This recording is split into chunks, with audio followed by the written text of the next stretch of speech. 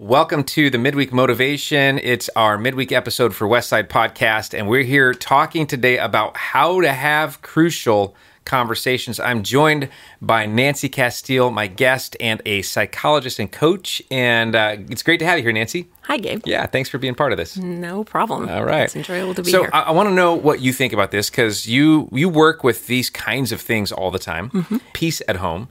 That stirs up all sorts of things. Definitely. And, we see the sparks flying sometimes. And it comes to those times of we need to talk about it. So how do you define a crucial conversation? What is this? What are some of the dynamics at work in this? So when you were talking about crucial conversations. Can you give me an example of what you mean by a crucial or a courageous conversation?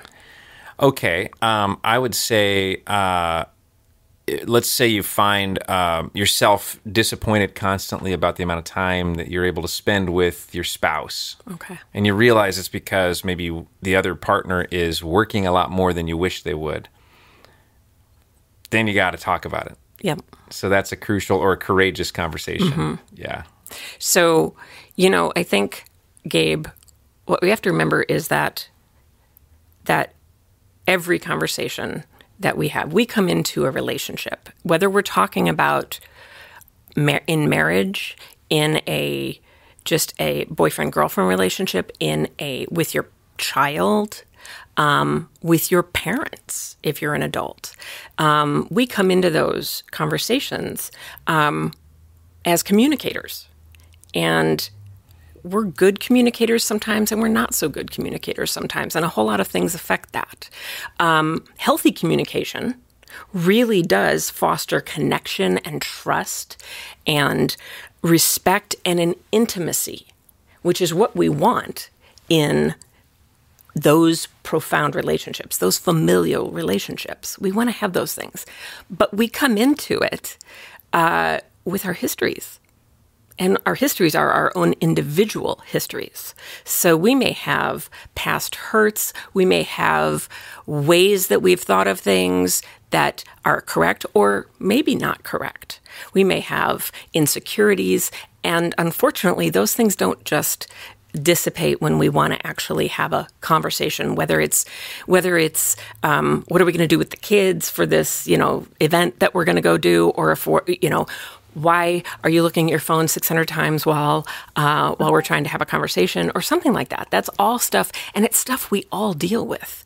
We even deal with it like it's 9 o'clock at night. We're all tired and hungry. It's funny because one of the things I say to people all the time is, gosh, if we would get together as a family and have dinner at 10 o'clock in the morning, we would all be so much better because we're fresh and we're in it. But in a family, we all come together at the end of the day when we're tired and we're hungry and we're spent. And so having good conversation at that time can be really tough. So we have to sort of think about what are our patterns in communication, I think even before, or it's a good thing to keep in mind. What kinds of things do we come into a conversation or into a relationship as, I don't know, I guess you could call it as baggage. I don't know. Yeah. But, and recognize those things so that you understand the intent of your communication before you go into it. Does that make sense? Oh, it sure does. Because how many times have I stepped out of passionate concern or irritation, whatever it might be, stepped in to try and have what I would consider a crucial or a courageous conversation.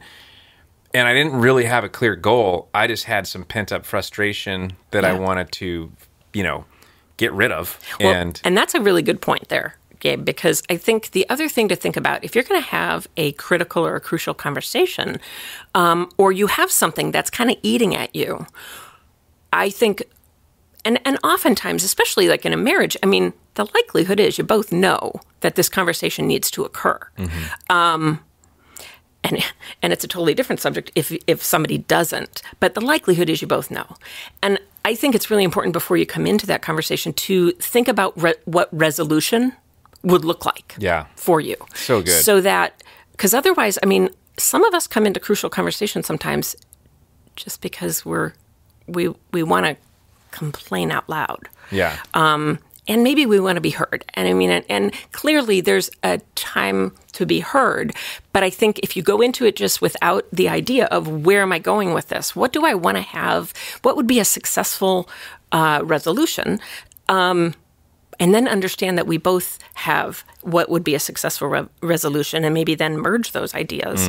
Then we could just get into kind of an aimless argument sometimes. Yeah. What I hear you saying is this needs to be a dialogue, not a monologue. Yeah, that would be, definitely. So definitely. like maybe an understanding of where are they coming from as well. We could knit that on a pillow or something like that. Dialogue, not monologue. Not monologue.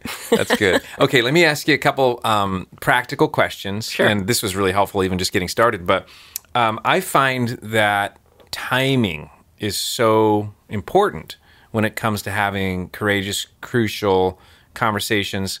Tell us, how do you know when it's the right time to have one of these conversations?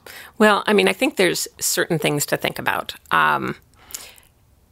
What we all have to do is understand that we all have varying tolerances, and that can be like, for one instance, when is it not good?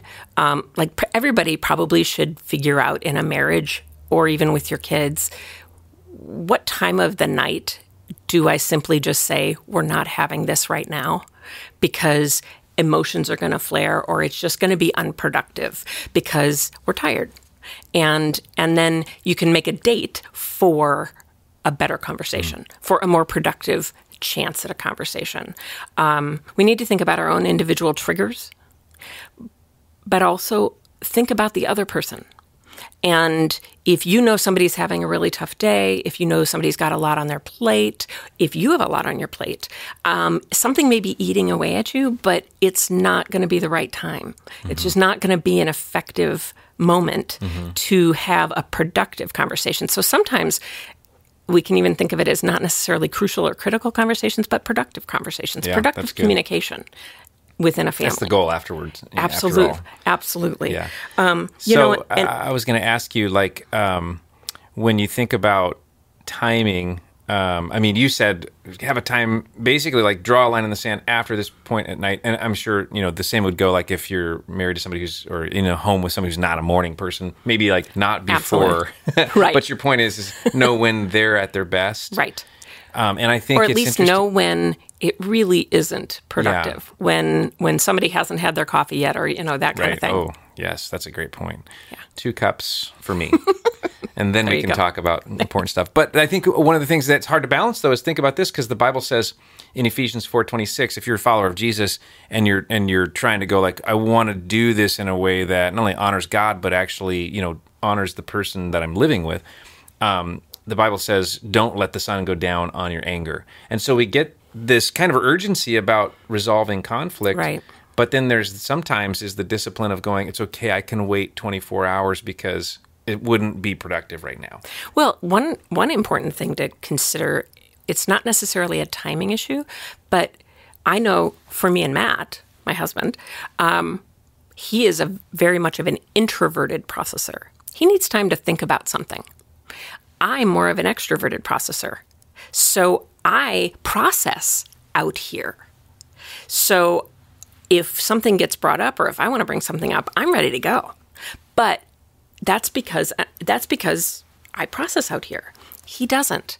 And so and that is oftentimes, even if whether it's parent-child, it can even be teacher-child, teacher-student, and husband and wife for certain.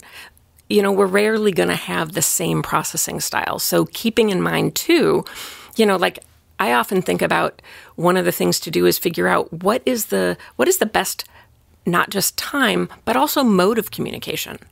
Because some people may do well, like say with an introverted processor, it may be good if I want to talk about something, it may be good not to just bring it up in the moment, but to bring it up ahead of time. Like, hey, tonight, could we talk for a few minutes about whatever that is? Okay. Does that make sense? It does, because if I was to say that to my wife, who's very much an external processor, she would not be able to think straight the whole day because she'd be like, what's this about, you know? Right. But it is important to know your audience. But in return, in return, if you and Melissa are definitely more extroverted in some ways. Both of you do some really good extroverted processing. So, but it's really when you know that thanks, you have. Nancy. You're welcome, Gabe. But it really is if you know that you aren't the same in terms of processing, and a lot of people aren't. Yeah, that's interesting. So, any other tips for us on timing? Not that I can think of in terms of timing, but I definitely have some tips in terms of kind of just not just like rules of engagement. Okay. All right. So let's talk about that. So first and foremost, I think it's critical, and I do apologize. I have some notes here just because I wanted to sound smart. So I may look back at them. Be present. Be fully present. Focus your attention on that moment. Put the cell phone away, turn the TV off, and give your child, your spouse, your parent, your full attention. Because that's a way to show that you're valuing what's happening. Mm-hmm. Secondly, listen.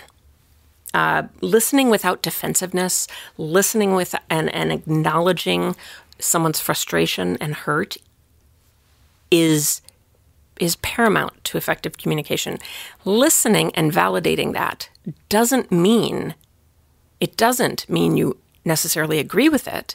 It doesn't mean you're necessarily going to take responsibility for it, but it means that you're hearing them. It shows that you're hearing them if you validate it. Mm-hmm. So can you give us an example, like to validate something without agreeing with it? Yeah. Well, I mean, so I hear you say that, and I understand that. I understand. I may have a different perspective on it. Can I share that with you? You know, that kind of a thing. Mm-hmm. Yeah, that's good. I hear you. I mean, when I hear you say that, here's how I feel. Or, you know, when you did this, I felt this way. But that's Which going is further. so different than saying you always blank, right? Oh, or absolutely. Those kinds of things. Because that's dangerous communication. Yeah. And we all do it. We all do it because we all come into relationship with our histories and with our daily stuff going on. Mm-hmm. So we are, let's just remember that we are incredibly imperfect beings. And so with God's grace, we can hopefully come through and have a courageous conversation that's productive and comes to the resolution that we want to achieve. Yeah. I think about other things like it can be really tempting to interrupt someone or to react to someone's anger or to someone's disapproval, someone's sarcasm or their concern. But that counterattack is just going to bring you as far away from your resolution as possible. So that's another reason to it's almost like you want to create that stop and think mechanism. Mm. And if yours is kind of short, then you want to try to lengthen it so that you can you're hearing what they're saying, and then you guys are working together to get to a productive place. Ask for what you need. Ask for what you want. Don't assume. I think a lot of times I end up hearing from people like, if they really loved me, they would know to do this. I wouldn't have to ask because they know me. And that I just don't, especially in marriages, men and women think differently. Mm-hmm. And so it may be that they absolutely know that you love it if you would take the stuff upstairs that's sitting on the stairway when they go upstairs. But it's assumed sometimes that is like lackadaisical or aggressive or, all sorts of things. And that's just one example. Mm-hmm. But don't assume anything like that. Ask for what you want. Hey, you know what? At night, if you could really help me with X, Y, or Z, even though you think, I would help, I could really benefit from that. I'm tired. The kids are driving me crazy. You're sort of taking the frustration out of that communication and just more focusing on the actual request instead of all of the emotional. Absolutely. Absolutely. Yeah. Absolutely. I also think that if you make a mistake, which we all will, try to account for it faster and faster. Try to have your own ability to catch yourself improve every day. You know, if you're in a crucial conversation and it's going well, or if it starts to not go well and you need a break, or you're finding that you're getting triggered, and triggers are all sorts of things that typically have to do with our own histories, and you need a timeout, ask for it. Ask for it, but make a plan for when you're going to get back together. Like you're going to ask for a recess and we're going to re-adjourn at. Exactly. We'll go play outside. Okay. And then, or it can even be, can we table this to tomorrow? You know, the kids need to get tucked in, or I think I'm just at my limit, or I have to think about this because this isn't going to be productive. If I keep going, I'm going to say something I really regret. And we've all been there. Oh, absolutely. Yeah. Absolutely. I mean, the best of relationships have times when communication just does not go well, or when people do stuff and they just don't even think about it. And yes, you need to have a critical conversation for that. I mean, and let's not be remiss, and there's going to be other times when crucial conversations are tough, are difficult for the survival of your relationship. And those same rules apply. And it may be a whole lot harder because you got some stuff between you now. The fissure that becomes a crack or becomes a wall. And so if you're in a wall situation, then ever more importantly, it is to create kind of ground rules for getting together. Especially if you are if you're thinking, I'm committed to this, we just got to get to a better place, because nobody needs to live in constant ugh. Yeah, wow, that's so good.